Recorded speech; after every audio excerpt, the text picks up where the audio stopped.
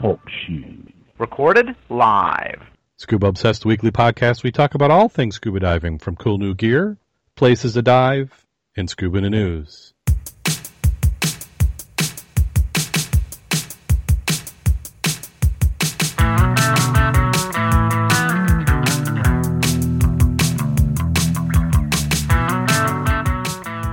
Scuba Obsessed episode 294 is recorded live August 11th, 2016.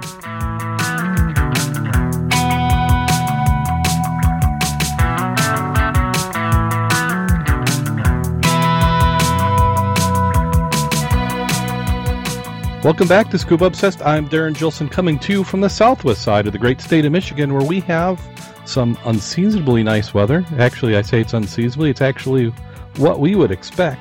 Joining me this week, we have Kevin. How are you doing today, Kevin? Excellent. Thanks for having me, Darren. And how are you this evening? I'm doing fine. And also, we have a special guest joining us this week. We have Billy C. from Scuba Nation. How are you doing today, Billy? Excellent, guys. Excellent. Glad to be here. We're glad to have you on the program. It's an honor to have you join us.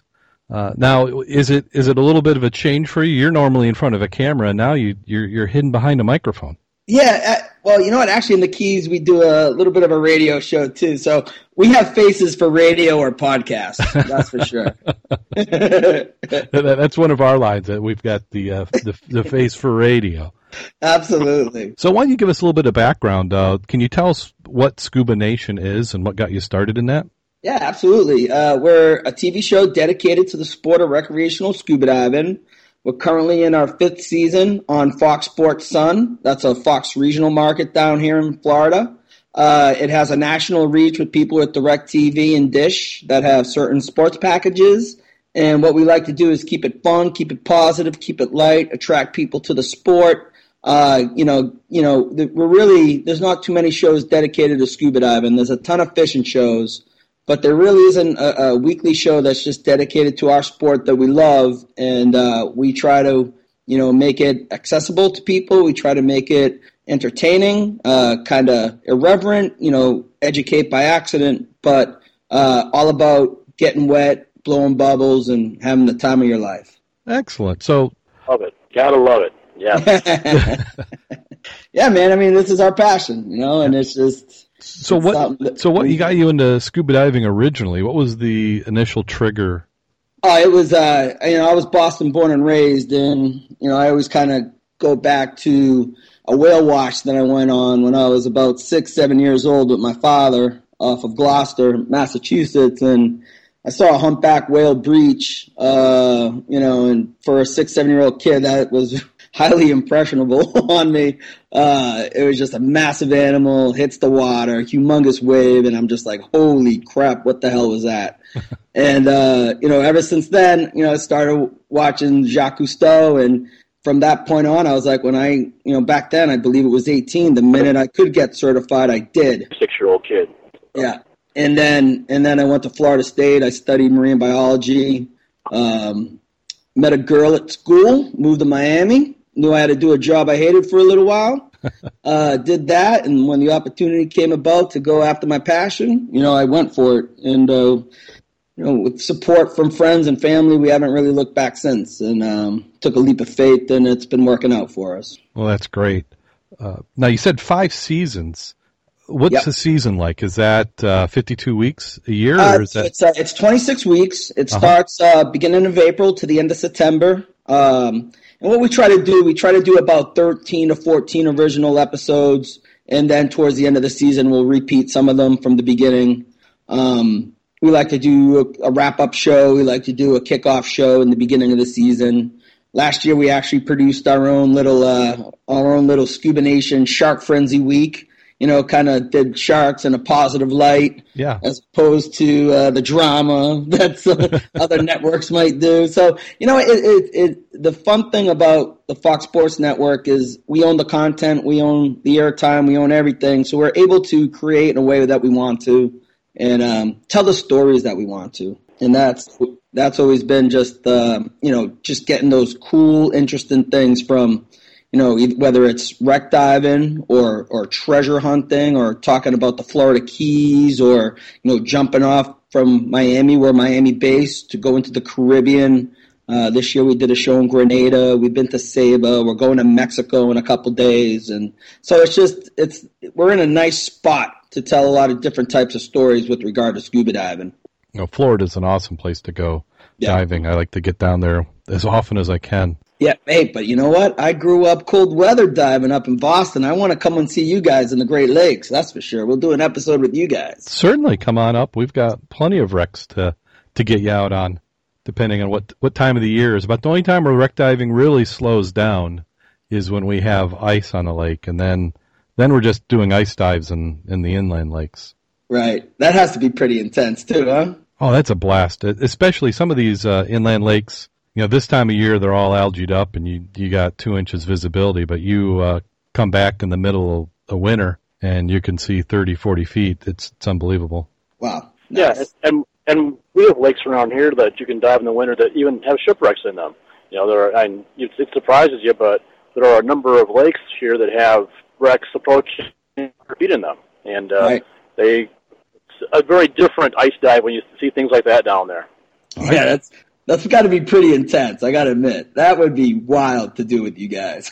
Now, see, I haven't. That's one I got to do, Kevin, is I've not been able to get on a shipwreck. I've gotten on objects, and some of these lakes have little tiny boats, but I want to get in a full-size shipwreck under the ice. Okay.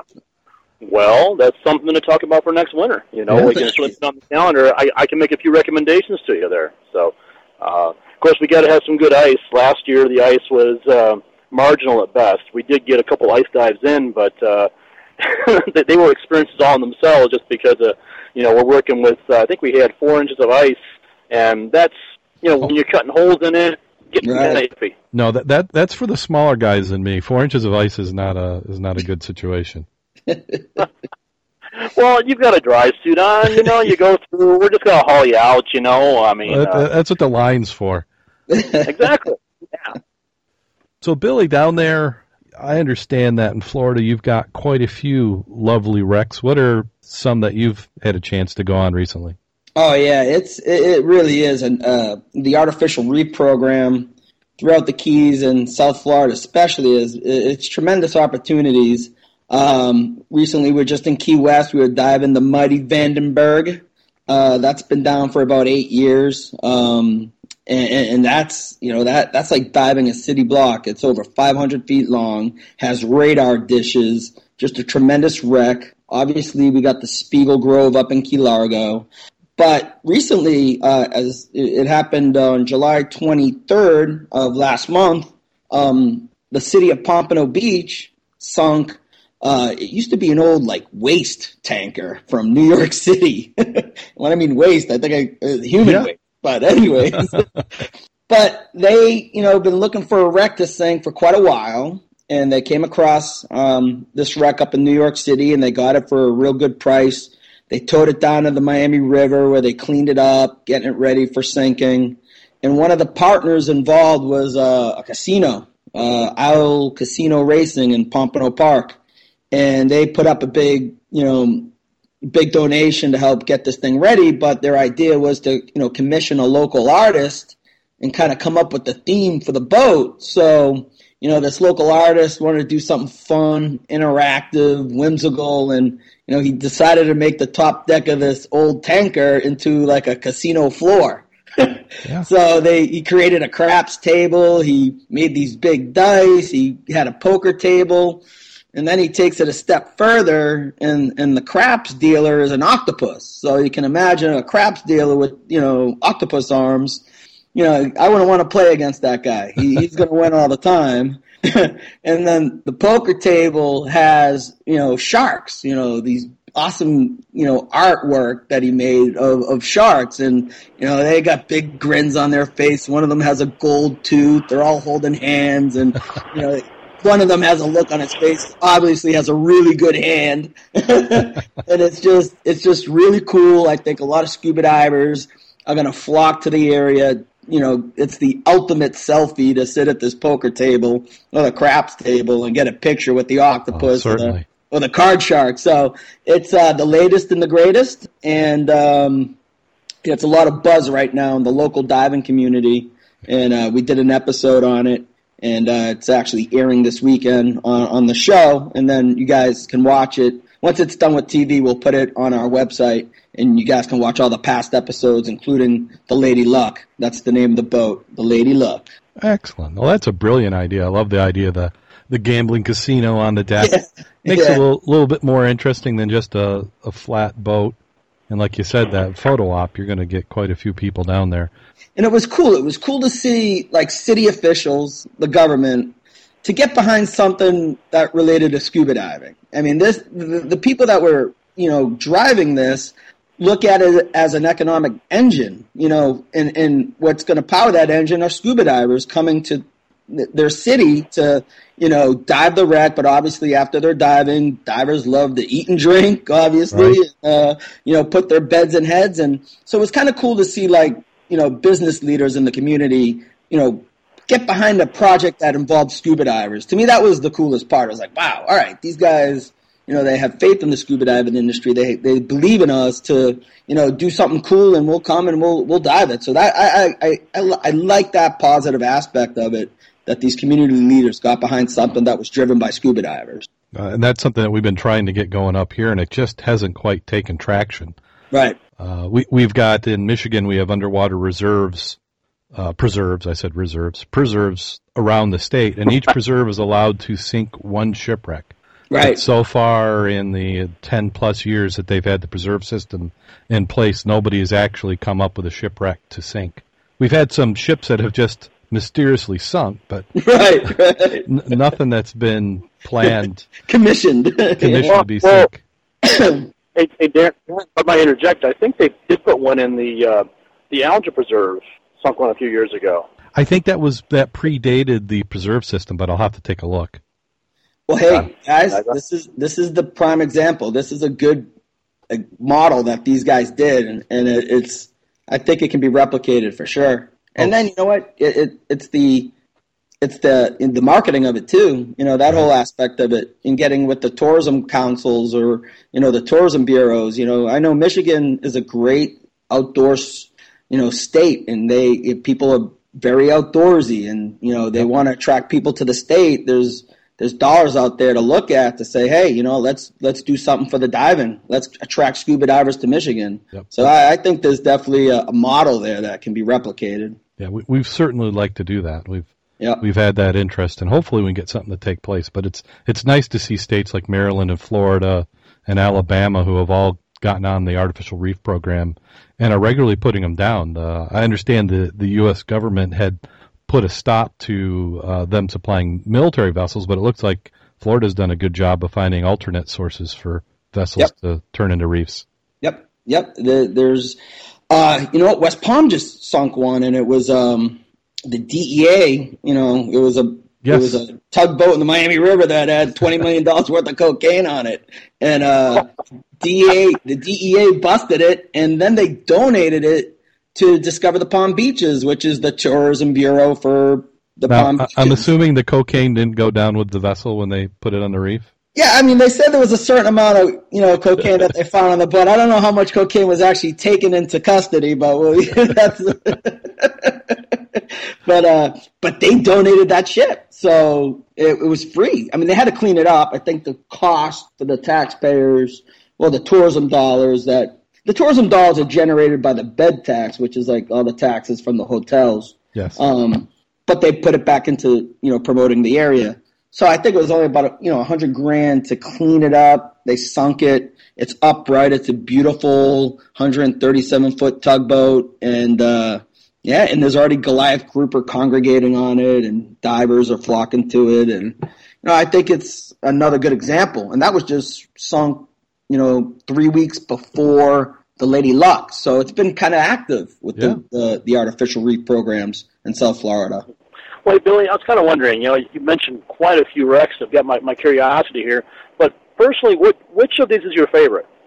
Oh, man. It's funny. It's I've been doing the Vandenberg a lot lately. For some, there's been some projects with, there was a guy, It was called the Sinking World, and they put artwork on the Vandenberg and created it almost like an art gallery, and they let the work marinate on the wreck for 3 months. So the artwork was evolving as coral and algae were growing onto these art pieces. So diving the Vandenberg, it's almost like your very own jungle gym, and it sits close to the Gulf Stream down off of Key West, and it's so much fun, and there's tons of life because it's been down for 8 years. So it's amazing now.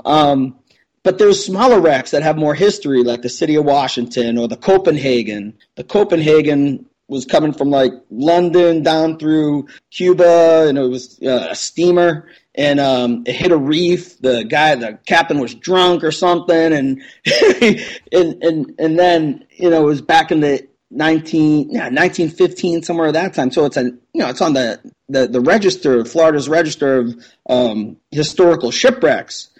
So you get some of these that are intentionally sunk, but then you get some of these really cool stories of the older wrecks that have a lot of history to it. So to me, it's the variety. The big wrecks like the Vandenberg, the Spiegel Grove, yeah, those are just mammoths. But there's a lot of smaller ones that have a lot of history, and those are cool too. And then if you want to throw a treasure hunting component, then that's a whole nother level of excitement. Do you ever have the opportunity to go and actually look for shipwrecks down there? We went with Mel Fisher Treasures. We did an episode with those guys. They're based out of Key West. Obviously, Mel Fisher was the guy that found the mother lode back in 1985, I believe, of the Atocha. That was a Spanish galleon that was leaving Cuba, headed back to Spain, got caught in a hurricane, and obviously it was the one ship that was laden down with all the loot, all the booty, all the gems, all the had silver coins, gold bars. It was loaded with the emeralds from the Colombian mines. So it was loaded with treasure, and that broke up. The ship's not there, but these guys still go out and look for treasure. And we did a show, and we did find a Real 8. And, when you hold something like that's been underwater for 400 years and now it just seen the light of day, that's a pretty wild experience too. That was a lot of fun, diving that old ancient, shipwreck site. Now, obviously the ship's gone, yeah. But there's artifacts all littered through this trail. It was a trail 4 or 5 miles long where all the artifacts and, even the nails, the bolts, the muskets, everything was just strewn, big area west of Key West, very far west of Key West. So yeah, that was pretty wild too. So I always enjoy stuff like that. It's always that history aspect to it is just it kind of get that the hair on the back of your neck to stand up a little bit. Yeah. We're already going to a place where most people don't go, and then you add that on top of it. Right.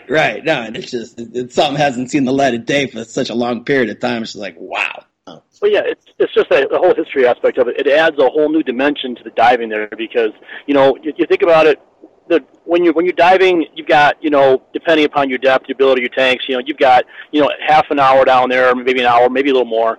And the history, now it's part of your prep. Now you've got the story there, and you actually go down and get to put your hands on this here. And there's just such, I don't know about you, Billy, but do you feel like that connection there when you actually put your hands on a wreck that you've been reading about? Yeah, absolutely. It is a connection. And like what you guys have up there, your wrecks stay preserved. Those shipwrecks that have so much history, those wooden schooners, they look exactly like they did 400 years ago, 300 years ago. So the salt doesn't rip them apart. You guys, it's such a unique aspect. There's so much diving history and tradition up in that part of the country. And that's just, that's got to be a wow factor for you guys. Oh yeah, and we are very fortunate with that. I just went out and dove the Thomas Hume last weekend, and going down that line, it's 140 feet of sand, 125 at the deck, and right when it opens up beneath you, it's right about right about 70 feet. You start seeing boards, and then right about 90, it just opens right up there, and there she is, And, you're seeing the ship that you put the masts back up on it, you think you could sail it away. It blows your mind to see these things, and that we have them here and there. It's, very rare to see these things, even on a worldwide scale. Yeah. Now the Thomas Hume, I am officially jealous, Kevin, that you got on that before I got a chance to be there. Now that like you said, that one's pretty much intact. I mean, it's just the mast is knocked over and the mast is still there. Yeah, I mean, the boat, I think it's got a cabin or two missing on it there, but the entire hull, penetration, it's there. Yeah. Wow. And that the experience you described is the same as when I went on the Ironsides for the first time. The Ironsides is in 125 foot of water, and it's usually buoyed, and you come down, and they've got twin boilers on, Jack and Jill, and just that first time you come in, it opens up, and the visibility, sometimes that visibility not being crystal clear adds a depth to the wreck. You can kind of, items are revealed, and the shape of the wreck is revealed as you get closer to it. And some of these deeper wrecks also have some pretty nice visibility for the Great Lakes. This time of year, as long as we still have a good thermocline going, some of them will be 50 to 100 feet. What did you have on the Thomas Hume? Well, actually, when we were there, the visibility was about 75 feet. But after I went and edited my videos and pictures, looking at some of Bob's video, it's looking like better than 100 feet on his. But visually, we had 100 feet. We had 75 feet there. It was awesome, though. Yeah, here I'm going to send you a link to an article so you can see what it looks like. Let's see here. If I hit the right button. Well, there's a lot of video on YouTube, of course, about it. Well, actually, just pull me up on Facebook. I just changed my cover page to the bow of the Thomas Hume. It is a really cool wreck. Yeah, I just pasted into the chat room the link to the MSRA site, because I believe the Michigan Shipwreck Associates was the one who discovered that wreck. I know rediscovered it. I know they've been heavily involved in the documentation on it. I cannot say for certain who it was that discovered it there, but I know that they've, MSRA has been heavily involved in documenting that. So. Yeah. I think they even did an exhibit that's toured through museums on that particular wreck. But they have that one shot where you're looking down the bow and you can see the some of the lines still hanging there. I'm assuming those are chained with we're seeing zebra mussels on them. If you're looking at the bowsprit, you're seeing the chains draping off starboard and port, but you've also got, ropes down there, heavily mussel encrusted, but you've got ropes down there visible even yet. Yeah, that's unbelievable. The ropes are still hanging on. But yeah, and the bowsprit still stands. I mean, where else are you going to see a 19th century wreck? Thomas Hume went down in 1891. I believe it was built 1870, plus or minus. Yep. I'm not certain on that there. You nailed it, both of those. Okay. And she, where else are you going to see a shipwreck been on the bottom for 125 years? Wow. That still has, now that's not common. I've built quite a few wrecks, and it's very rare to see the ropes on them. Okay, yeah. but they're there. So, and this one. I was going to say, it just shows where that went down, because we've got, within 50 miles of where we live, there's probably 30, 40 shipwrecks similar age, but they're not quite they're definitely not in this good a condition, and it's because of how they went down, where they are, the sands, the current. The shallower wrecks, the ones at 30 and 70, are not nearly as well preserved as this one. Mm-hmm. Well, this one even has the artifacts on it. I mean, when you go into the boat and you're actually looking at the items used by the sailors. Now, the Thomas Hume is a very sad story. It's one of those ships that just went missing. There were no survivors on that. And, Billy had touched upon the history of these boats earlier. And, when you go inside and you're looking at the cooking utensils these guys may have been using just a few hours before this thing went down, there are shoes in there, some very, very personal effects inside this. There are a number of items which, I saw in my video, things which you just really didn't have the bottom time to really, sit there and check them out. Plus, you're doing a penetration at 140 feet. So you want to be very cautious when you're down there. And, but honestly, that was my best dive of all time. And that was just last Sunday. Wow. Yeah. Yeah, you're right. That human element, the human story, when you can combine scuba diving with the human story, it's always the most compelling of stories. Mm-hmm. Yeah. Now, I think if we transplanted this in Florida, I think the worms would have a field day. Yeah. Yeah. No, that nice cold water up there, that cold, fresh water keeps it all nice and intact. Yeah, What lake is that in? Which Great Lake? That is in Lake Michigan. Right. And this is right on the line between the Illinois boundary and the Michigan boundary. Gotcha. So I'm not sure, Kevin, because you went on a charter, didn't you?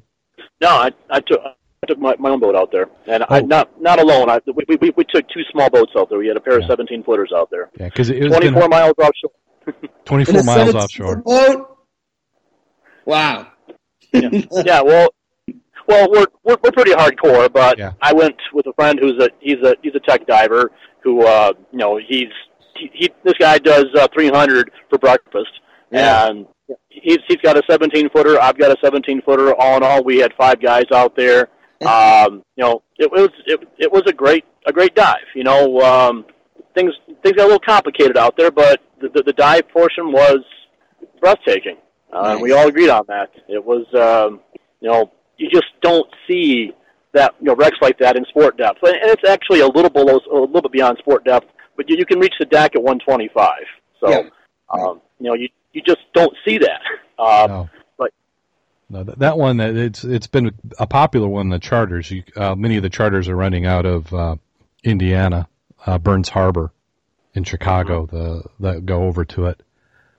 So, is it on the Michigan side or the Illinois side, Kevin? Can you say?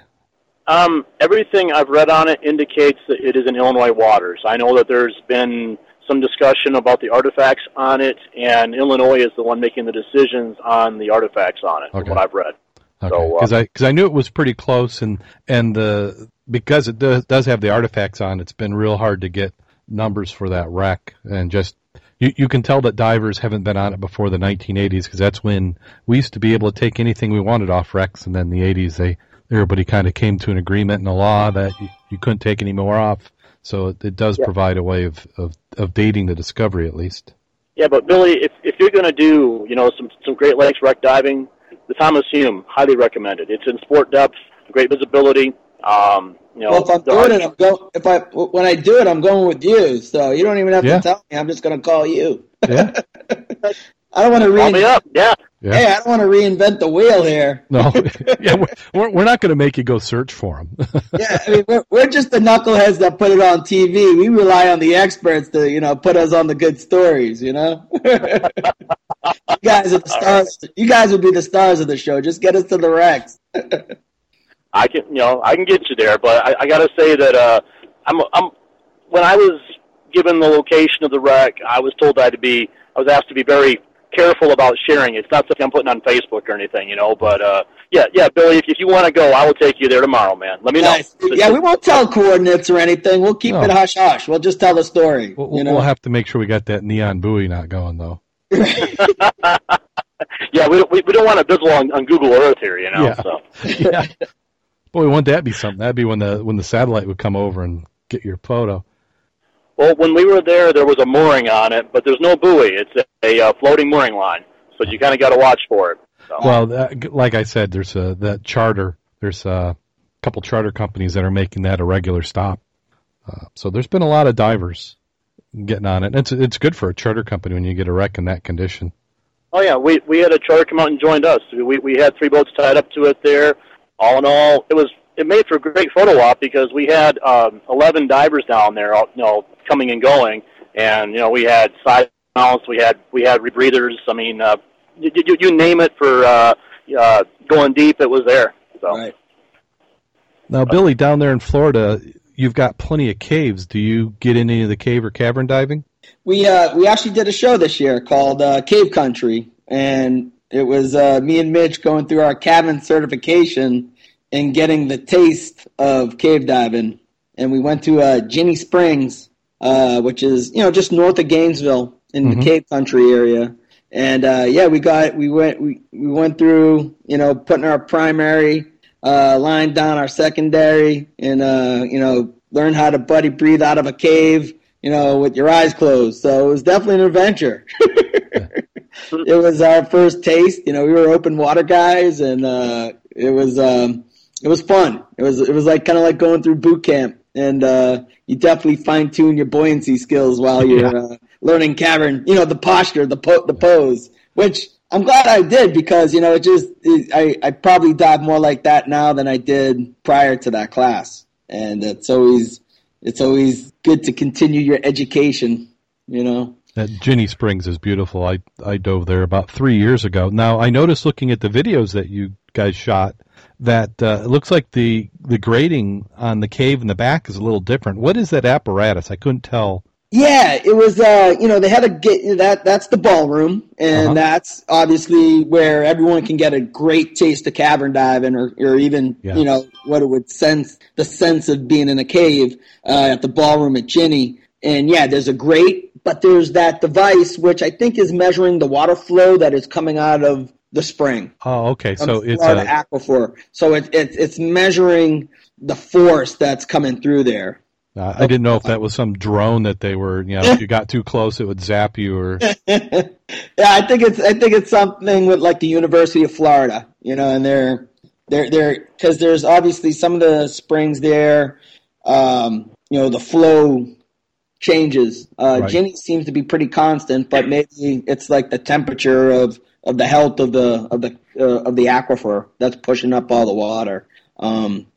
Yeah, but that whole system is just it's another world. It's a whole nother way of diving. It's a whole nother it's intense. It really is, and you gotta have the right skill set, you gotta have the right equipment, right mentality, and be well trained, and just it's like going to another planet, really. Yeah.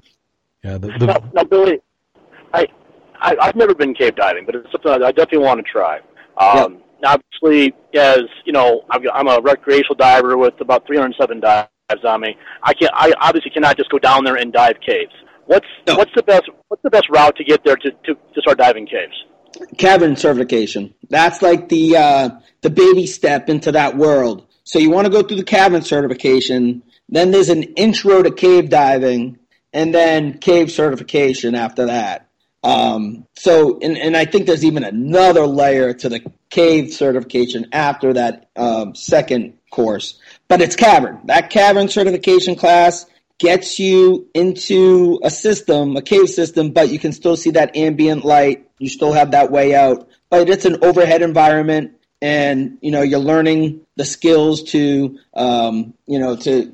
buoyancy, so you don't stir up the silt at the bottom of a cave system. You're learning how to put down that line in case you need to use that line to get back out of a cave system.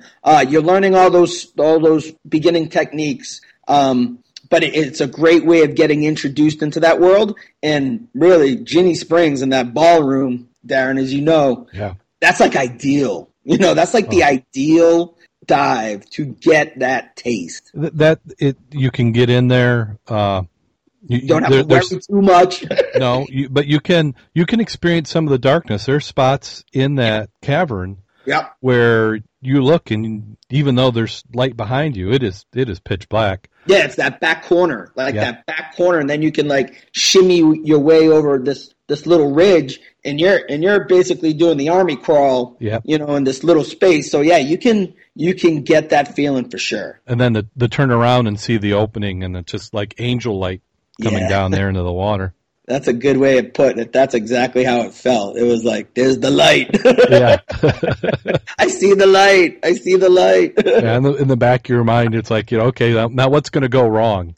Because, for us, it's, we're used to, unless we're doing a penetration in wrecks, and we don't do that often up here. But you can always pop to the surface. Now, you might not want to at 130 feet, but you at least psychologically can feel like doing that. But when you get in those caverns and you've got that overhead above you, it's a whole nother mindset. Yes. And I don't know if I'm like, we did the cavern certification, but me and Mitch had to sit there long and hard on that we had about a 5-hour drive back to Miami. We're like, would we really want to take the next step? Because it's a huge commitment. It's a mentality. And I think at the end of the day, we were like, we're open water guys. Yeah. I'm kind of the same way. I did, I think it was Devil's Den. Yeah. And that one, I was surprised that you could easily get yourself in trouble. Yeah. Without trying too hard, because I'm a little bit on the larger side, and I'm not into. I don't think I'll ever be one of those cave divers where you're like squeezing in and taking the tanks off and pushing it ahead of you. It's like if I can't. No equipment's coming off. Yeah, I draw the line. That's where I draw the line. if I can't fit through on my own, if I'm skipping breakfast and then holding my breath to squeeze in, that's a little much. Hey, I'm with you, Darren. I'm with you 1,000%, bud. Well, sorry guys. I'm gonna rock the boat because I'm that guy that wants to get through that little hole. That I've got to pass my tanks through there. I'm that guy. So I'll do that. You should look into it then. You should look into going to that part of Florida and checking it out. And there's great. I mean, it's like a fraternity of divers in that area. Yeah. It's unbelievable. We were able to tap into a little bit of that culture. Mm-hmm. It's a small little town. These are small towns in Central Florida. Everyone knows each other, and it's quite the experience. And they're just passionate. Some of the most passionate divers I've ever come across. It is totally on my list of things to do because so much of our wreck diving procedures are written by cave divers. Yeah, absolutely. Right, wreck penetration, cave penetration. You're on the same wavelength. Okay, so I'm still going there. Yeah, you're right, and it's not even really cabin certification; it's overhead environment certification. Right. So it's absolutely the same rules and the same concept. So if that's you would be totally into it then. For me, I got into diving because I wanted to see sharks and whales and animals, and that's the open water side of me. But I can see the engineer type guys and the equipment guys. This is almost like a math problem or an equation, and that's them figuring things out. How many stage bottles they need, how many scooters for how long, and if things go bad way at the end, right? How do you know you can still get out? Yeah, hey, that's funny. I mean, that's why diving's so awesome. There's so many different ways to attack it, I guess. There's many ways to peel the onion, I guess. Well, I've just heard so many stories about the old timers, the Gene Turners, and what these guys were doing, and things which would make your PADI instructor skin crawl. Doing that kind of stuff. But I'm like, I'm not gonna go about the same route. Of course, I'm gonna have redundancy, but what these guys have been doing in the old days of finding wrecks. I want to go there. I am going there. It's just I'm taking my time. Like I say, I'm a third year diver. Hume was dive 307 for me, so I'm passionate about diving. But that's not a way that I want to meet my maker. So I'm being smart about it. Absolutely. Yeah. Yep. I think the rebreather is going to be the next step for me, and then the rebreather is going to be the tech, and then once I got the rebreather, then you just slide right in the cave. There's a little bit more to it that I think, Dan. A little more to it than that. There's I guess there's a big debate too with the rebreathers. There's been some accidents in the cave systems. Just it's having that system, one sensor or whatever. I don't know enough, but I just know there's debate. There's talk. Rebreathers are the hot thing. They are. I mean, just so cool, but you got to rely on your equipment to make sure that thing is functioning properly. Yeah, there's plenty of forums all dedicated to just the like you mentioned, the sensors, the approach and the sensors. Yeah.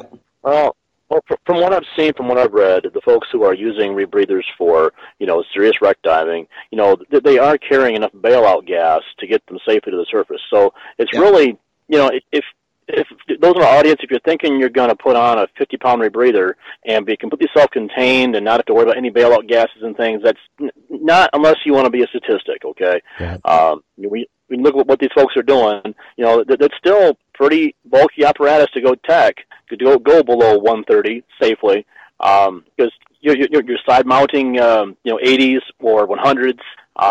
You're carrying you're self-contained, but you're carrying a lot of equipment with you now. Yeah, you are. Yep. Yeah, and what everybody who's doing the rebreather, you still have to plan it as if you got to go open circuit. So there's a lot of redundancy that you have to build into that. But that sounds like a topic for another episode. That could probably be a whole season's worth of easily. discussions. now you mentioned marine life that you're seeing down there. What's probably some of the more unusual or beautiful animals you're seeing? Yeah, this actually has been a great year for that. We started this season, I went down to Mexico. I had a good friend of mine, Pat Ford. He's an underwater photographer, older gentleman. He graces the covers of a lot of fishing magazines, but he calls me up and he says, hey, you want to jump on a plane and go to Mexico and film sailfish? I went, yeah, why not? And then I thought about it. I'm like, what do you mean we're going to film sailfish? He goes, well, we go down to Mexico, we jump on a charter boat, and then we go out in like 4 to 6 foot seas, and we look for the frigate birds. And from January to March, off of Isla Mujeres, the sardines come in, the Mexican sardines. And every sailfish from the Yucatan up to the Gulf of Mexico, even from Florida, they all come down in this one little patch of ocean where there's an upwelling, and that's where all the sardines show up and all the sailfish show up. And I was able to film 40 to 50 sailfish at once attacking bait balls. Wow. So the sailfish come up underneath and like bring the sardines up from the bottom and then just corner them into this bait ball. And then it was funny, the sailfish would go one by one. They were very polite. And one by one go into this bait ball, whack the sardines with their bill, and just tenderize them with their mouth and just decimate this bait ball until there was nothing. And the cool thing was once the bait ball was done, boom, 50 sailfish disappear in a second. And all that's left in the water is scales from the sardines. So it looks like it's snowing. So I was like, holy crap, that's pretty wild. And, I'm like jumping off this perfectly good boat in 6 foot seas in Mexico, and like an hour before I was on a plane. You literally landed, jump on a taxi, jump in a boat. They hustle 16 miles off of Isla Mujeres, which is right outside Cancun, and next thing you know, you see frigate birds pounding the surface, and you jump in, and there's a bunch of sailfish. So it was pretty wild. And then we went to Bimini in March, and we did the great hammerhead shark dives over there, and that was spectacular. And Bimini's literally 45 minutes from Miami. You can almost swim there.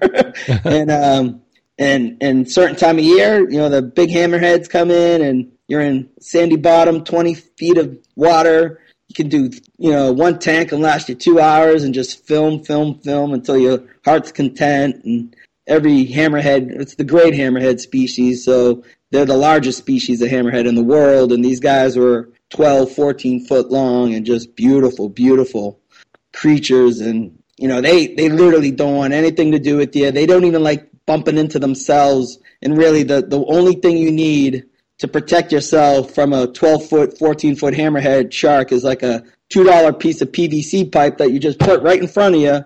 And if the hammerhead shark even comes close to that PVC pipe, they will turn around in 2 seconds and skedaddle. So it was like, this is pretty easy shark diving. And now, what is it about the pipe they don't like? Is it just they're it's almost like they're delicate.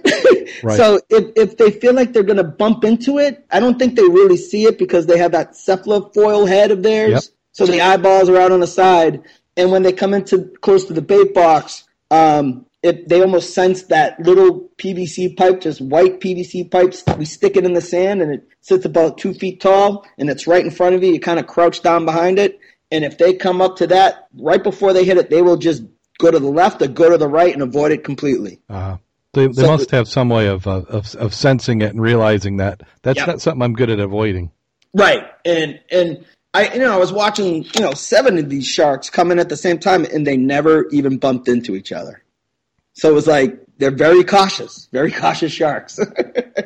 But gorgeous. I mean, probably the most gorgeous shark I've ever seen in my life. And it was just, what an experience.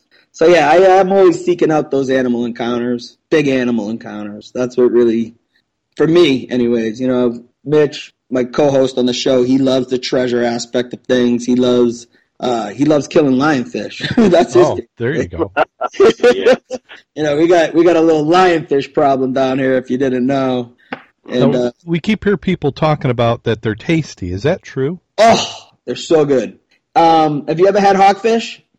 I can't say that I have. Hogfish, that I'm aware of. Yeah, hogfish is a beautiful white fillet, very common fish down in the Caribbean, throughout the Keys, and like we just ate at a restaurant called Hogfish Grill the other day and had hogfish tacos. But it's like a snapper. Hogfish is like snapper, nice white fillet.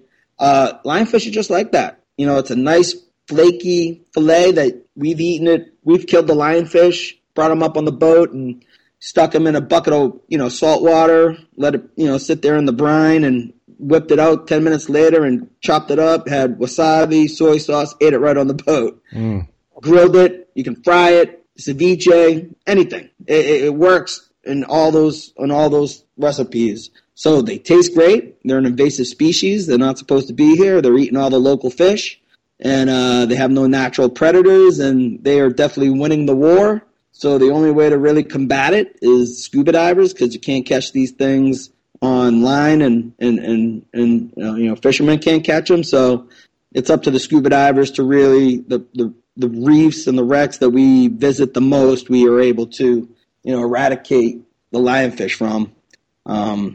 But the problem is they're in deeper water, they're under bridges, they're pretty much everywhere, and they're not supposed to be here. Yeah, it's unfortunate they got in there. Yeah. It's like, I guess Florida's just like a breeding ground for that. We got pythons in the Everglades. Yeah. We got iguanas running around that are not supposed to be here. We got lionfish in the water. It's just I guess it's like the soup of life, I guess. I don't know.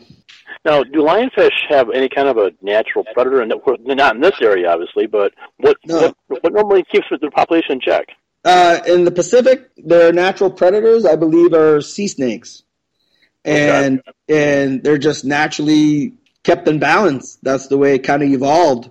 But down here, we don't have that. And lionfish can produce 30,000 eggs every couple days. Yeah, and I believe that sea snake that you're talking about is fairly toxic on its own. Yeah, I believe so. So yeah, I think it got part of its toxin from ingesting lionfish. Right? It's not like you want to introduce those either. No. And I know, we got some great universities down here, University of Miami, Nova Southeastern University, and there's a lot of bright minds on the problem. And, they're trying to, I guess it's just going to have to be time, they're going to have to figure something out, or any way to just neuter them. I don't know. They'll figure something out. Or nature will find a way. Yeah, things will eventually come into balance. Right. Now, with your program, you're doing a lot of video. So what kind of gear are you taking down there? I mean, is it a bunch of GoPros, or are you going with a larger housing? Well, yeah, we kind of evolved over time, and the good thing about this is everything's getting smaller and better. Oh, good. Because back in the day, I would have a big old Gates housing, weighed 50 pounds. It was humongous. It looked like R2-D2, and it would almost break your back or kill you in a current when you're diving one of these deeper wrecks out in the Gulf Stream. But everything seems to be getting smaller, and everything seems to be getting better. And what we're using primarily right now is a GoPro 4 Black, but we're shooting it in an Oogie Foot housing, which is made in Belgium. So we basically just take the body of the GoPro, and we use this housing that has its own battery pack to make the GoPro 4 Black. That's what we use, the 4 Black. We shoot 4K, 30 frames per second. We plug it into these Oogie Foot housings that have their own battery banks that can last up to 6 hours. We use 64 gig cards so you can shoot all day. The Oogie Foot housing has its own glass. So I don't know what's going on with that glass, but it's just taking the GoPro body, its guts, and just enhancing it. But what's really cool about the Oogie Foot housing is it has its own external monitor, and it's big.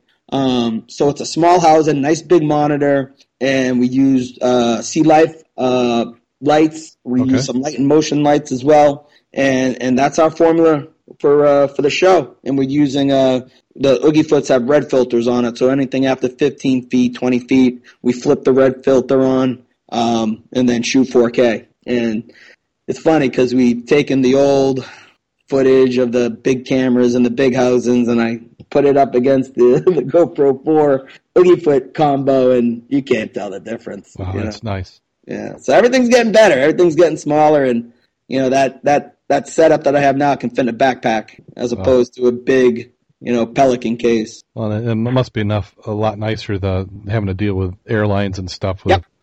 It's cut down our cost big time, and we're always looking at ways to streamline the operation, and that has been a big factor. So yeah, it is very impressive what these small cameras are doing. I mean, I use a small camera as well, and I just invested in getting a kind of a fancier camera. And really, now that I'm learning how to use a small camera better, I'm kind of like not really. I picked up a Canon that has a much larger much larger sensor on it, better for low light. And I'm just, aside from the light sensitivity, I kind of like my little camera better. So that's what I'm doing. So. Listen, when you put it on TV, a lot of stations, some of them are still only shooting, some of the cable networks are still 1080 or, they're not 4K. So, it's going to get downgraded anyways. Yeah. Well, the nice thing about if you're shooting 4Ks, you always have that option to crop down to 1080. Yep. And, you can. Exactly. Yeah, that's kind of been my approach to video is just shoot a crap load and then hope you got time to edit it. Yeah, listen, it's that, getting we like to call it getting the clay on the table, and then the editing part is really where the story comes alive, where, you can do some color corrections and really kind of fine tune everything. So the editing part is the most time consuming and laborious task of the whole production. And that's we leave that to Mitch. Yeah. So you got him in the back room locked up, and he's he's in his cave. We call it the man cave. He's over in his man cave, he's more of a night owl. I'll wake up early and do all the relationships and all the other stuff. Yeah. Mm-hmm. Yeah, but it's with that editing is where a lot of the magic pops out, because when you're down there, there's things which you don't see which the camera does, and then you come back and you start bumping up the contrast and knocking down the light a little bit and taking out some of the green or the blue in your case. Yep. And then wow, I mean, I didn't even know that diver was there, or I didn't even know there were fish down there, or I mean, wait, I'm seeing bubbles over here. There must be a diver over here too, And there's so many things that once you start editing to bring out, that's really where the magic is, in my opinion. There, I enjoy that big time. So yeah, I mean that too. And for us, it's the storyline. Like I'd recommend you guys go watch one of our episodes on ScubaNation.com. It's called Mystery of the Gulf. And what happened was there was a plane. Planes were, when Batista was leaving Cuba, when Castro was taken over, there was rumor that there were B-26 bombers that were filled with gold that were headed from Havana to Tampa. And I think a couple of them crashed, and, treasure hunters went out there, looking for a B-26 bomber. They found one. It didn't have gold, but it was a wreck. The plane went down in 1942. They were able to identify the plane, and the guys that were on that plane were still KIA, and they were able to solve a mystery. So, as good as like the footage could be, or the content, the storyline is like what really is important for us. And if we get an unbelievable storyline like this, where there was treasure hunters looking for gold from Batista, Cuba, and they ended up solving a mystery from World War II, and it involves scuba diving, it's like, holy crap, that's like the Holy Grail. Yeah, that is awesome. Yeah, I want to see that. I'm there. Yeah, yep, you got me. Yep. And so storylines that involve scuba. You could go back to grainy footage and it doesn't matter. It could be black and white. It doesn't matter. It's the story that will get you every time, And you guys have a lot of history up there in the Great Lakes. There's a lot of stories to be told, I'm sure. Yeah, there are a lot of stories, and and they're not all tragedies. I mean, when you start reading up on the day-to-day life and some of these things, it's a lot of heroism, and these guys they knew what the possibilities were, and they didn't want to die that way. So generally, they usually got off the boats. Not always, obviously, but generally they got off the boats. They'd send they'd run them into shore. And there actually are a lot of humorous stories about some of these things that happened, mixed with the tragedy. That'd be a whole another episode here. Right. Sometime look up the story on the demise of the Hattie Wells. Okay, when the Hattie Wells finally went down, and there's a storyline to that which will make most of the gals chuckle. So, you got my interest now. I mean, that's fun. Well, I'll tell you, the captain interviewed on it. One of his statements to the court was, "Give me a woman to find my courage anytime." So, take a look at the story on the Hattie Wells. And you've got there's a lot of funny stuff out there. A lot of tragedy. I'm right now. Yeah, well, a lot of this was. You look at the time. There wasn't entertainment like we have now. So when an event happened, that was big news, and everybody wanted to know everything about it. So when you had a storm and 6 shipwrecks went down, you had media from all over the country up there covering it. Well, shoot, I mean, obviously the Edmund Fitzgerald, it's popular, by music, and, that story's still told every time that Gordon Lightfoot song plays. I mean, it's history, it's compelling. Yeah, well, when you look at the story and everything that went around it and all the legends and the speculation and the different opinions, I mean, that's a whole nother episode right there, but, heck, we got a museum, pretty much dedicated to up at Whitefish Point. I mean, that's, the most investigated shipwreck, well, the second most, just second to the Titanic, I mean, that's a hell of a story. Hey, if it wasn't for the song, I wouldn't know that the lake was called Ketchigooney or whatever it was called. Yeah, well, that's, I believe, from the Song of Hiawatha, Longfellow poem there. Hiawatha's people, the Indians, or whatever tribe he was part, referred to as Gitchigumi. So, Ketchigooney. Yeah, that's it. There you have it. So. Nice. Well, I think we're getting to that point where we need to jump on into the news here pretty soon. So, Mitch, you're sure welcome to stay. I think my wife wants me to watch Netflix with her now. Okay. I'm not sure. But hey, fellas, this is awesome. Let's stay in touch and let's toss out some show ideas together. Let's toss a few of those around. Yeah. So, where can people follow you guys? Yeah, you can follow us on Facebook. You can follow us, Scuba Nation on Facebook, on Twitter, at Scuba Nation, on Instagram, at Scuba Nation TV, Fox Sports Sun. If you have DirecTV or Dish, look under your regional cable. If you have sports packages, you might just get us. And if not, you can go to scubanation.com, and that's where all of our videos are. And just, sign up to our mailing list because we're always doing trips that we'll feature you on episodes. Like, we're going to Mexico on August 20th, and we're doing whale sharks and cenotes, but we're bringing down 15 people that signed up for the trip. We're filming it for an episode, and we let everyone be a part of one of our episodes. So it's usually good times, good fun, scuba diving. So stay up to current events with us on scubanation.com and join the mailing list. Excellent. Well, thank you for coming on. Yeah, guys. Yeah, thank you much, Billy. It's been great. Yeah. Awesome. No, this has been great, and let's keep in touch, fellas. And I'll come see you guys up in Michigan. Yep. Yeah. Well, we're both waiting for you. And you guys come down to South Florida, and we'll take you diving down here. Yeah, I do want to check out the caves down there for sure, and some of the wrecks got my interest. That's no doubt about it. I'll be there. You got it, bud. All right, guys. Thanks. Hey, thank you, Billy. Bye. Well, that was great having him on, and I feel bad for calling him Mitch. That was Billy. Billy C. Mitch is his co-host. They're on that Fox Sport Network, like he was saying. You can go to Scuba Nation. I believe it's scubanation.com. We'll have links in the show notes. I'd like to thank everybody who's in the chat room tonight. We have Scuba Tech. We have Mullinex. We had somebody come on. We have Dave Toneman also joined in. Hey, Dave. Good to hear you here, man. Also, if you're enjoying the program and it's at least worth $1, why not donate to our Patreon account? If you go to scubaobsessed.com, follow the links to Patreon, and you can make a donation. We do give some behind-the-scene looks, some Patreon-only specials, and we'll be adding some things coming up. So that Patreon certainly helps. We're doing well, and that goes to improve things. Our first milestone is to improve some audio gear, so we're going to be doing some audio gear upgrades. Kevin on his own has actually upgraded his headset, so we're going to continue along those paths and try and get some new gear.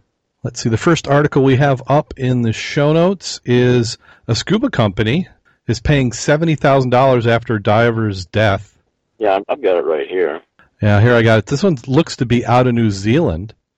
A tourist who died scuba diving off its Coromandel Peninsula swam out in a closed bay and ran out of air. A Taiwanese woman was on a recreational dive on November 4th, 2014. She wasn't properly supervised and had ill-fitting equipment, WorkSafe said. The diving operator, Cathedral Cove Diving Limited, had been ordered to pay $70,000 in reparations to the woman's family in a reserve decision issued Tuesday by Judge Simon Menez. The company's director, Russell Cochrane, had earlier pled guilty to 3 health and safety charges for failing to keep the victim safe. On the day of the dive, the woman was left to swim unsupervised, as a WorkSafe statement said. She swam out in the enclosed bay while the dive was taking place, used up air supply, and was later found hours later floating face down. Her equipment had been selected by Cochrane. The buoyancy compensator BCD device worn on the torso was too big and made it more difficult for her to lift her head to breathe, the statement said. The woman's death was entirely preventable, WorkSafe Chief Inspector Keith Stewart said. The ill-fated equipment compromised the victim's ability to try and breathe when her air supply ran out, and the lack of supervision meant she was able to become separated from the dive supervisor and leave the sheltered bay. It also meant she couldn't tell anyone that she was in distress or get help. Yeah, you look at this, and there's just so many things went wrong in this deal. Yeah, and that's just how it adds up. Because we're trained to deal with pretty much any individual failure out there, but between the poor equipment and not being supervised, and it sounds like she was a brand new diver. I'm not seeing that in here, but it sounds like she's pretty new. They didn't say that, but that's what I'm guessing.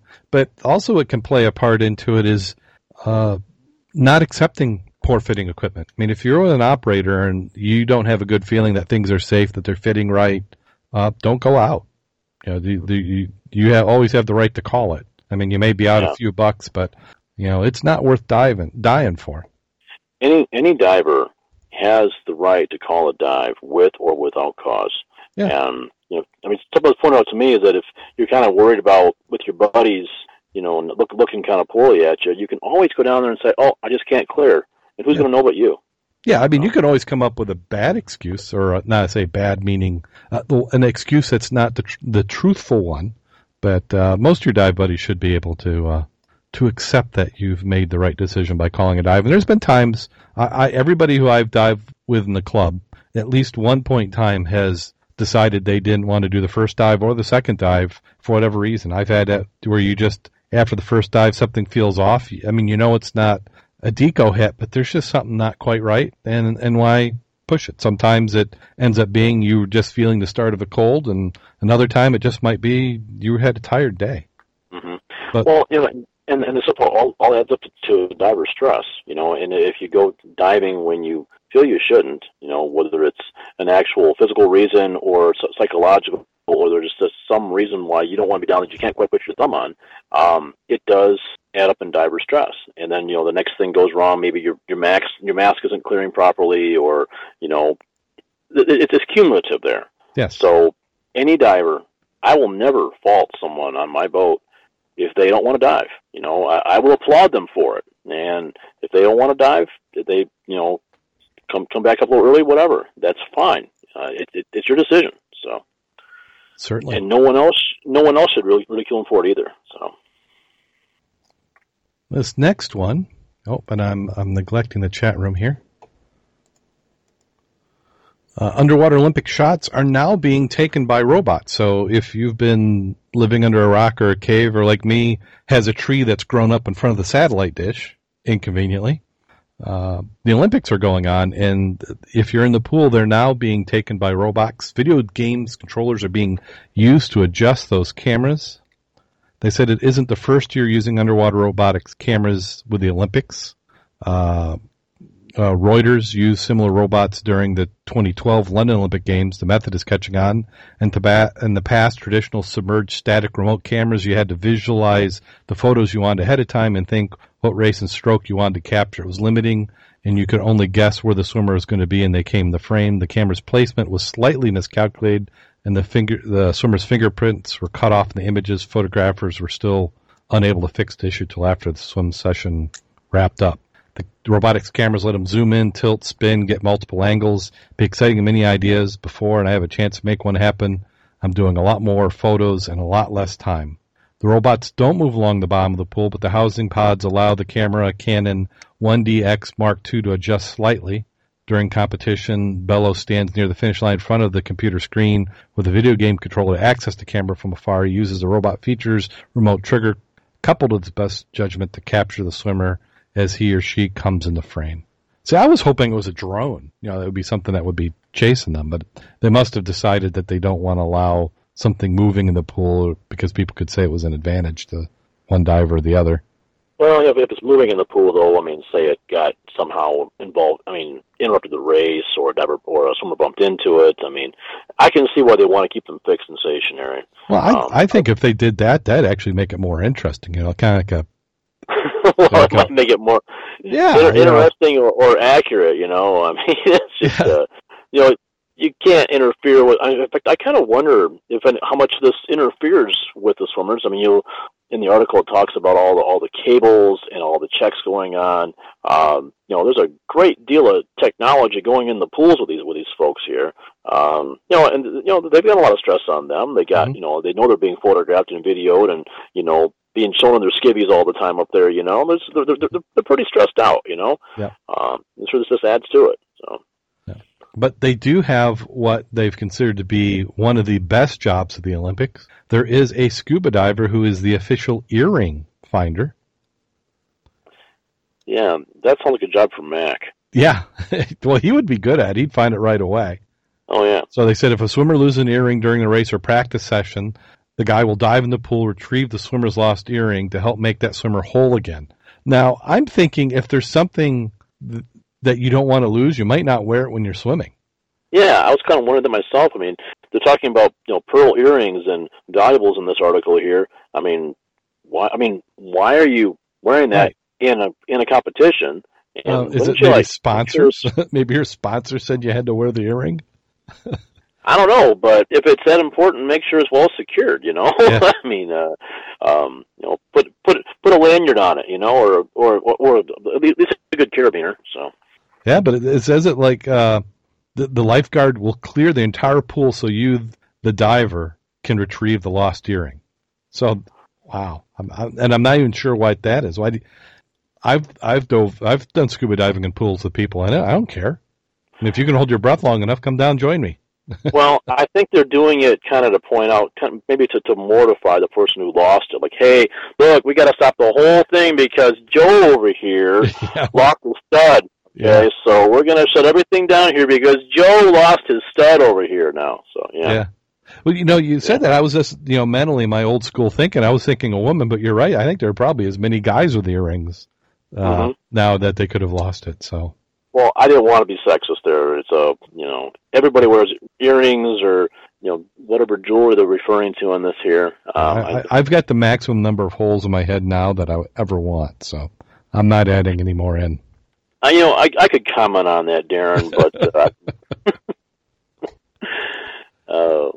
and then scuba divers use a balloon to raise a slate wagon. Yeah, they're referring to a balloon. It's a lift bag, as we know it. But it's kind of like you got your scuba suit and your oxygen tank. Why wouldn't you have a balloon? Mm-hmm. A team of history-loving scuba divers from Mag needs to be here. He could pronounce this. Anglesey, and they have raised a 110-year-old Welsh state wagon using a giant inflatable balloon. The members of the Scuba Aquatic Club discovered the important piece of industrial history where diving Lynn Padarm. Oh my gosh, these are Welsh names. So imagine all the vowels taken out and just a bunch of L's, G's, and Y's all Lynn put together. Pattern of Lamberis in Gwynland. I don't know. Yeah. Actually, you made that sound good.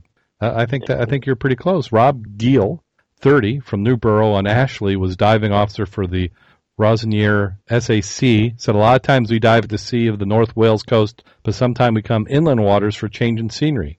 2 years ago, 8 of our members, including myself, were diving in Lynn Padarn. When we came across a wagon lying in the bed about 20 meters down, we brought ourselves a 100-kilogram lift bag, which is basically a balloon that can be taken underwater, attached with the object, and then inflated to bring it gradually to the surface. The wagon was once used for transporting loads of slate from the nearby Dinorwick Quarry to Dinorwick Seaport at Y Fenhall. We have examined it and found it to be quite a bit of it still intact.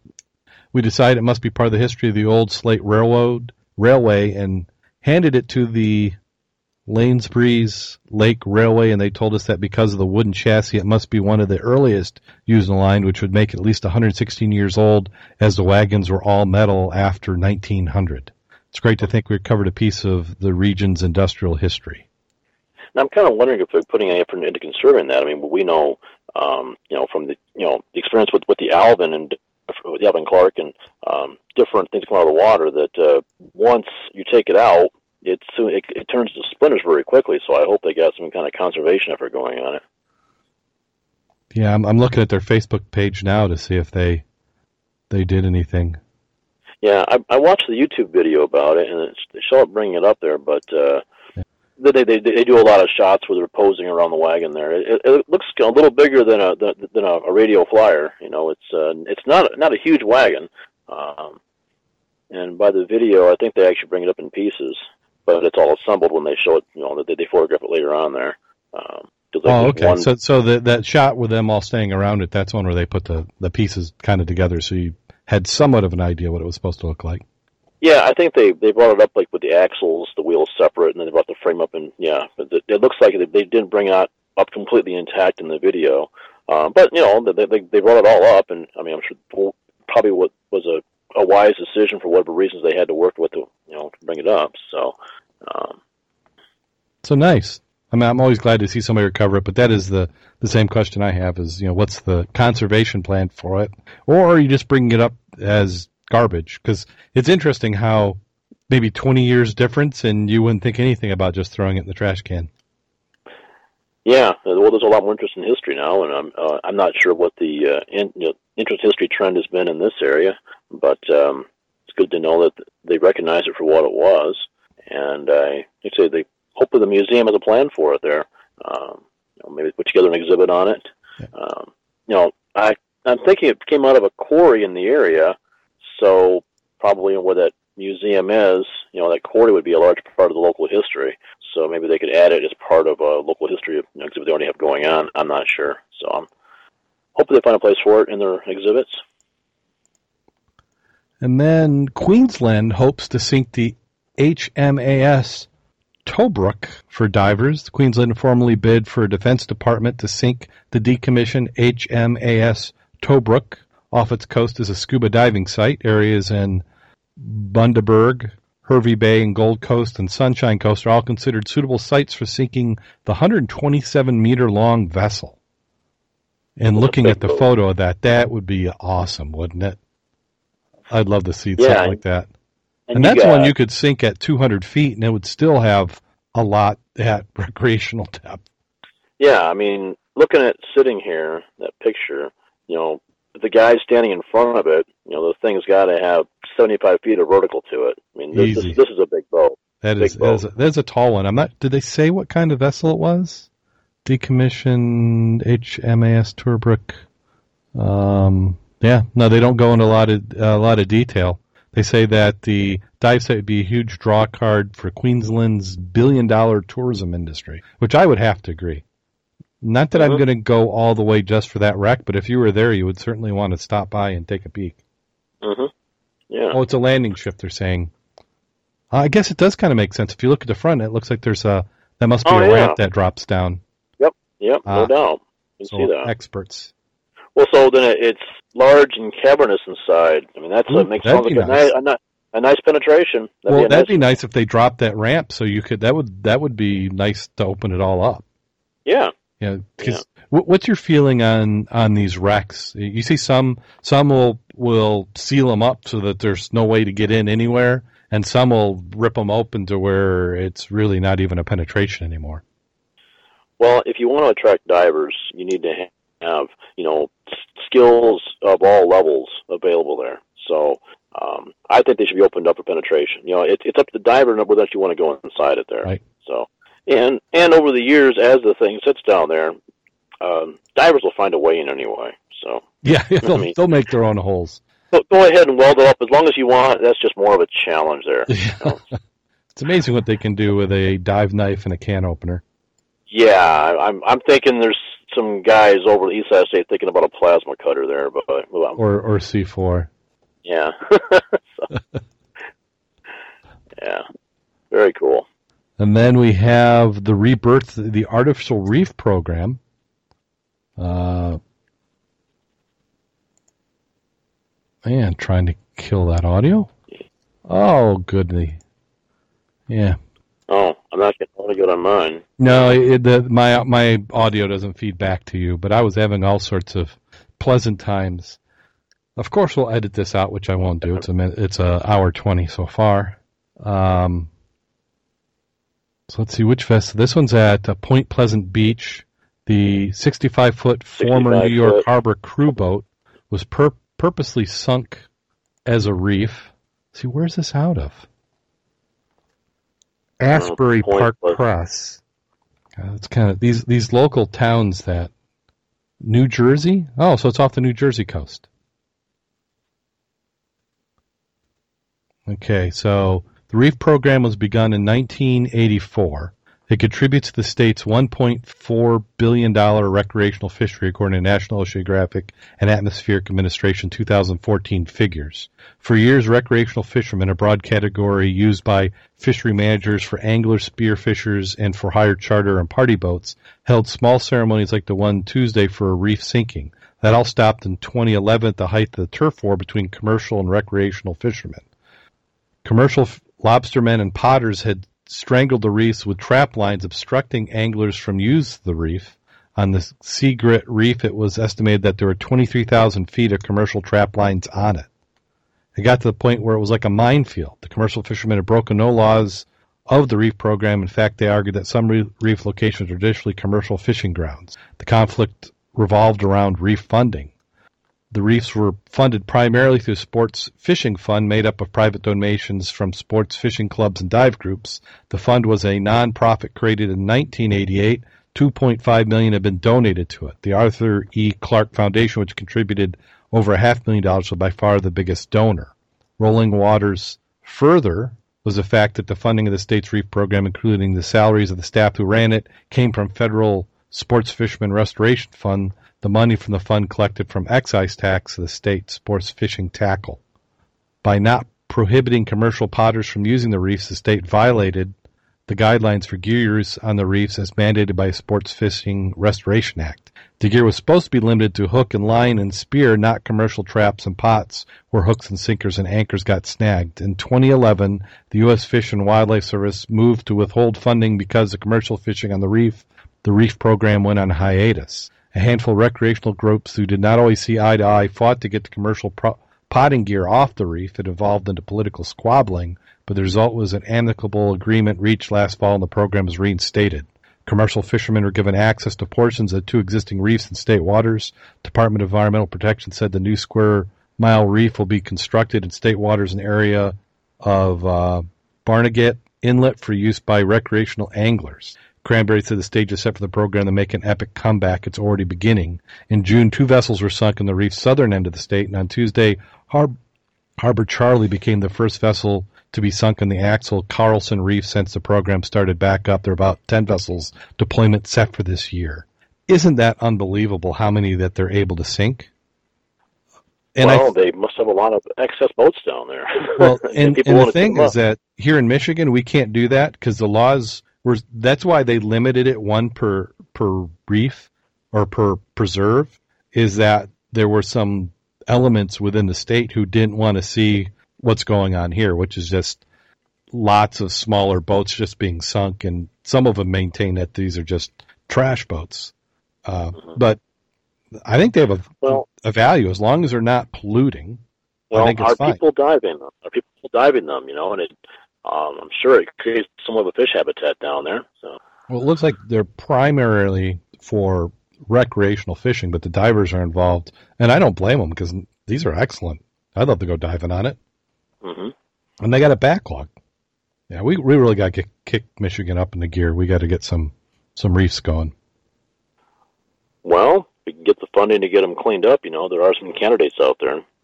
Just a matter of getting them all the asbestos out of them and the lead paint, and there's always a lot of stuff involved. I think we could get funding. I think that we could sell that. I looked for years for vessels, and I couldn't find any. So maybe we need to talk off the air and see what boats you're seeing that I couldn't find. Well, I think a big thing is just getting the word out about, all the cool wrecks we already have, too. Yeah. I mean, it's shocking, when you come back into port and people are like, oh, you're all fishing? No, we're diving.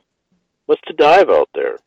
It's amazing how many people just don't know how much history, how many wrecks, how much stuff there is beneath the surface to go put on your tanks and take a look at.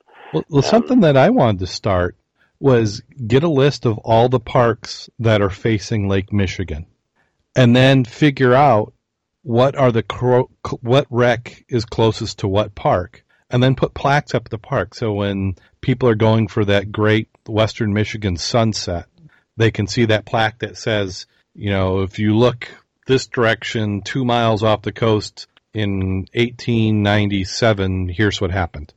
And you can give a little bit of perspective and education so that people start thinking about it to realize that there's some of these resources out there because they're not visible. Even if you're a fisherman in a boat, you may not realize that honey hole you're fishing over is a shipwreck.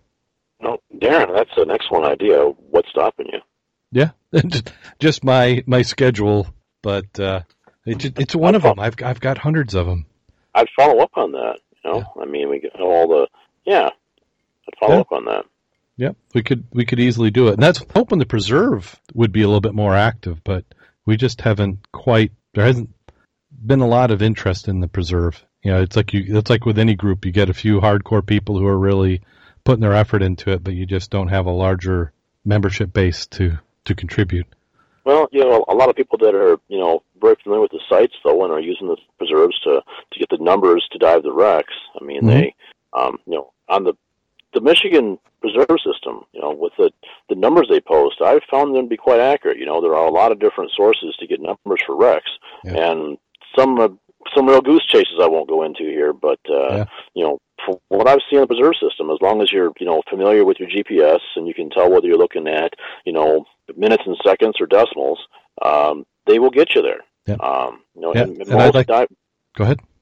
And most freshwater divers I know are pretty familiar with them. So, yeah. And if you dive on a wreck or you find the number off, please let the particular preserve know, and they can update the numbers. I'm hoping that some of your experiences weren't based on some of the preserve sites that I've done. No, the preserve numbers I found have been pretty good. I'm always looking to find other wrecks. There are other sources out there to find wrecks besides preserves, but it's very frustrating to go 8-9 miles offshore and find that there's nothing there. And with a hummingbird, you can usually tell if there's something there or not. But then you also have issues, with the sand comes and goes. Right. I know I'm looking to refine the Wheeler. No one's dove the FW Wheeler in a long time. And which one's the Wheeler? The Wheeler, it's just north of Michigan City. It's a turtled wooden freighter that I talked to people, got confirmation where it was. I know where it is. There are numbers out there on it, but the problem is that anyone who dove the Wheeler will tell you that it's in between 30 and 40 feet of water. But you go to that spot today, and it's 9 feet of water. I was out there with Kirk and Sarge last year. You know, we're looking for them, and so much sand has come in that it's buried. You know, and you get that with the shallower wrecks. You know, City of Green Bay is completely buried now. It'll come back eventually, but it's totally buried now. Yeah. Burlington alongside the Holland Pier. A lot of it was scrapped out, but a lot of it wasn't. You know, I talked to fishermen out there. They will tell you exactly where it is in 38 feet of water. But you go out to that 38 feet of water alongside the, you know, it's just north, what was it? Actually it was just northwest of the pier head. And it's now 14 feet of water there because all that sand has moved in. And, you know, stuff's there, but it's buried. So. Yeah, and we have the same thing. You talk about buried shipwrecks right there in St. Joe. There's probably 7 or 8 shipwrecks that, at least in our lifetime, will never see the light of day. There's actually houses on top of them. Wow. Well, because, you know, we're going to end the news here. So if you've been following along, we probably have about 5 more stories. But with interviews, it kind of cuts into the news. So we'll just pick up on it in 2 weeks. We won't have a podcast next week. I will be unavailable. I'll be cooking corn dogs. If you're in the southwest part of the state of Michigan at the Berrien County Youth Fair, stop by the corn dog booth, and I am sure I will have made 10,000 corn dogs by the end of the week. So to talk about some local diving, the St. Joe River, in the early days before they built the pier, went along the bluff. So instead of going where it kind of, about where the statue is, you know, the big stainless steel thing that sticks out. Oh, yeah. It cut back before that and went along the bluff and went out more, you know, right through the south side of Silver Beach. All right. So what they did is, as they improved the port, and what would happen is, you know, as you didn't have dams and you had thaws and floods, and you know you've kind of got a delta there of sand, and as sand drifts and moves, I mean, Saugatuck had Singapore. I mean, there's a town that's buried in the sand dunes because of the sand moving around, and it's not until people got motivated and did civil engineering that they started addressing this, and part of it was building the pier and putting in the old lighthouse. But there were times where you couldn't even get into the river. There's so many shipwrecks, ships that had tried to make it in during a storm and just beached themselves. Well, if you're talking about Saugatuck, you know, they completely redug that river mouth there. Oh yeah. Corps of Engineers came in 1901 and redug it about a mile to the north of where it is, just because there were a lot of hairpin turns in the river, and it was impossible to keep it clean. They were always getting full of sand. So yeah. I know that Holland's current river mouth there is not the original. I think that's like a quarter mile to the north of where the original one was. No, it's been pretty common for the government to come in, the engineers come in, and make it more navigable. But yeah, it has changed the topography. Yeah, and the University of Michigan does have an online library where you can get plat maps for all these ports, which I have found useful. A lot of the rivers, our forefathers who were building up these cities was not shy about dredging and making river mouths and openings and canals. So there in Niles, there was quite a few canals that, and you can get clues if you look at some of the street names. You'll see roads in the middle of town that will say things like shore or water or sometimes even canal, and that's what it was. That's how they move freight into different manufacturing type of locations. Okay, so now back to these plat maps. You say they're viewable online? Oh yeah, you can go online, and I'll have to look them up. I at one point I wanted to download them all, but it just got to be insane. So I just kind of grabbed what I wanted. But yeah, you can get them. There was, I think it was, it's one of the current Atlas companies today existed way back then, and they would make them, and you'd have them. In fact, I actually have one personally that my grandfather was given when he owned a marina there in Saugatuck, that I need to scan and I'm going to donate to a museum. But that one was from the mid-1800s. Very cool. Very cool. Yeah, so there's all sorts of them. The University of Michigan has put them all online, and You could zoom in. It's amazing the level of detail they scanned. I don't know if they rescanned them in, but last time I looked, which was a couple years ago, and it's nice to go and take the same area between, because they didn't do them every year. They would update them like every 7, 10, 11 years, and to see the changes that had happened and how things had moved around. But yeah, they're certainly available. Yeah, I know they're available at the libraries. I didn't realize they were available. Oh yeah, they're online. The thing have noticed, and I don't know if they've improved it, is that at work where we've got a massive internet connection, you can sometimes be challenged to have enough bandwidth to download the image. So I think what happens is that whatever server they've got and however it's going, I don't know if it's shared with a library or students or whatever, but there are times where I would click on an image and come back in 2 hours and it was moving like old dial-up rates.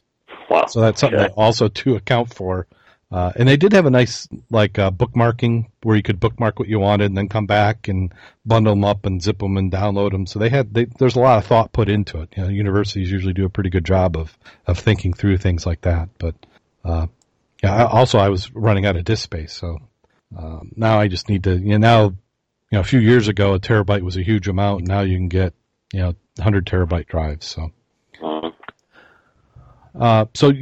we talked a little bit when Billy C was on about the Thomas Hume, but that overall, that was a nice dive. The dive portion was excellent. Afterward, that got kind of complicated stuff, which I'm just not going to get into here. But just watch your P's and Q's out there, folks. I won't get into it beyond that. But the dive portion was phenomenal. Visibility, good company. The wreck is everything you've read about. Okay, if you can get out there, get out there. We're already making plans to go out there again. So yeah, I certainly want to. I need to get more dives going because that one is deeper. Tomorrow. I'm picking up some gear and getting ready for this weekend. We're going to be doing the Rockaway, from what I understand. Bob had some work done on his boat because he had sounded like an ignition coil had gone bad in one of the cylinders. So, yeah, the Rockaway, it's pretty broken up, but the visibility there tends to be pretty decent, and you've got a lot of fish in the area. I love diving the Rockaway. I like to. The Rockaway is a one dive a season to me. I think of the Rockaway almost the same way I do the Havana. The Havana, I think, is a little bit more personable. I don't know why. Maybe it's because one of my first big Lake Michigan shipwrecks. But the Rockaway is a good, at least if not every season, every other season, it's worthy of going to. Yeah, I think that the Havana has more to see there than the Rockaway. Of course, the Rockaway, the Maritime Museum in South Haven was involved in a major archaeological study out there, and they brought in most anything that could be removed. They brought in. So there's nothing as far as artifacts out there, but you have, of course, the whole ship. The very impressive centerboard trunk. The chines are laying down. I think there's some knees out there. You can, if you follow, there's a line that goes, I want to say, to the northwest that takes you out to the windlass, and it's a good looking windlass. I got some pictures on my Facebook there. It's a good looking windlass. Like I said, the visibility there is usually pretty decent. I think it's 60 feet to the sand. We dove it, I want to say, about a month ago, and we had about 30-foot visibility. Very strong thermocline, but it was, I made the mistake of wetsuiting it. I should take a dry suit that day. You'll probably be okay with a wetsuit this time, now, but it was... Yeah, I'm still going to do a dry suit just because I don't want to muck around with all the buoyancy to readjust to my wetsuit again. I have a hard time just going between spring and summer buoyancy, let alone going a third. I think if I had been keeping up on it, then I might enjoy the break in a wetsuit. I'm sure I'm going to regret it because I just do not like being overly hot on a boat getting in the water. But yeah, I've kind of gone to having two kits. I've got one set up for if I'm doing like river, lakes, things where I don't need the the additional warmth of a dry suit. Which when I'm going wet, use a smaller tank, a more basic hose routing and things. But go out to the Hume, doing anything approaching tech, anything that's going beyond 100 feet, in my opinion. I do use my more complicated rig. Yeah. But yeah, Rockaway's a good dive. Definitely a good dive. So I'm looking forward to getting out. Mac's in the chat room. He's got back from his Thirsty Thursday dive. So if you're in a chat room, you get the benefit of chatting with Mac. Also, Dave Toneman has rolled on in. And Kevin, I pasted you links that Mac put into the chat room, which is to the plat maps in the state of Michigan. So you can get those all online. So that will save you one trip to the library. Great. Yeah, I'll be taking a look at that. I'm with my current setup. I'm not there right now, but I'm trying to get over there. So yeah. Yeah, but I just found it nice just to. For one thing, I just love that. That's what I would do on a stormy afternoon, would just be plug around in the old maps. There's a lot of things you can do, and they're all hand drawn. I mean, you can see somebody many generations back took time to draw all that detail. Mm-hmm.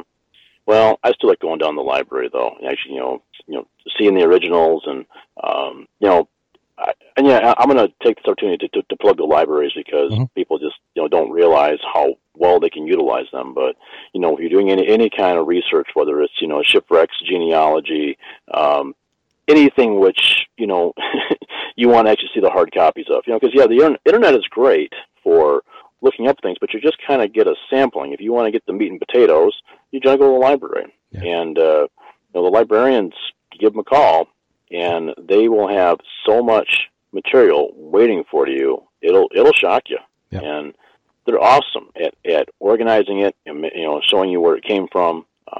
Use your libraries; they're great. Well, I think we're going to have to do it. Get to the end of it. We have surpassed 90 minutes of underwater podcasting. Not that we're underwater right now, but we will soon be. I'd like to thank everybody again in the chat room, and then Billy C. and Scuba Nation for coming on the program. It was nice talking to him. So this wraps up our third of the three-part series talking about shipwreck diving. If you have any ideas of stuff you'd like us to talk about, go ahead and drop us a line at the show at Scuba Obsessed. We're on Facebook, facebook.com/Scuba Obsessed, at Scuba Obsessed on Twitter, and the website, www.scubaobsessed.com. On that website, we'll have links to our Patreon page. You also have links to our fan map where you can put a pin in the fan map. Let us know where you're listening from. We would also like to thank our Patreon supporters. This week, we have two at the Dive Nitrox level, Scott Hulbert and Vanessa Homyak. Thank you very much for supporting us through our Patreon account. Do you have anything you want to plug, Kevin? I think I've already plugged the library. That's the main people like to give us some credit for. I think we're good, but thanks for the offer. Certainly. So, time for that bad scuba joke? Bring it on. A scuba diver goes to a council to apply for a job in the office. The interviewer asks him, "Are you allergic to anything?" He replies, "Yes, caffeine." "Have you worked for public service before?" "Yes, in the Army," he says. "I was in Iraq for 2 tours." The interviewer says, "That will give you an extra 5 points towards employment." Then he asks, "Are you disabled in any way?" The guy says, "Yes. A mine exploded when I was there, and I lost both my testicles." The interviewer grimaces and says, "Okay, you've got enough points for me to take you on right away. Our normal hours are from 8 a.m. to 4 p.m., but you can start tomorrow at 10 a.m. and carry on starting at 10 a.m. every day." The diver is puzzled and asks, "If the work starts at 8 a.m. to 4 p.m., why don't you need me there until 10 a.m.? I'm not looking for any special treatment." Well, he says, "What you have to understand is that this is a council job. For the first 2 hours, we just stand around drinking coffee and scratching ourselves. There's no point for you coming in for that."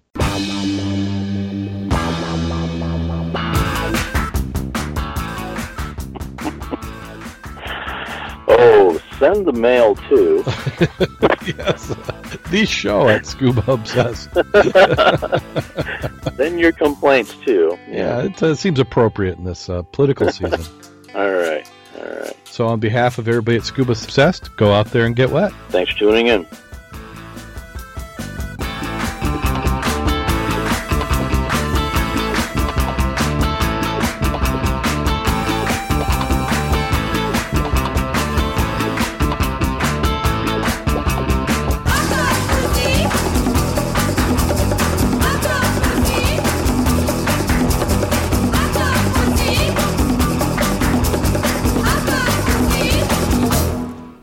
Good show, Darren. Thank Right you. up to the Recording joke. has been completed. Good show. Right up to the joke. Great show. Yeah, right. Yeah, exactly. That's what you got to do. It's kind of like if you don't shed a tear, you don't realize how good that laughter was.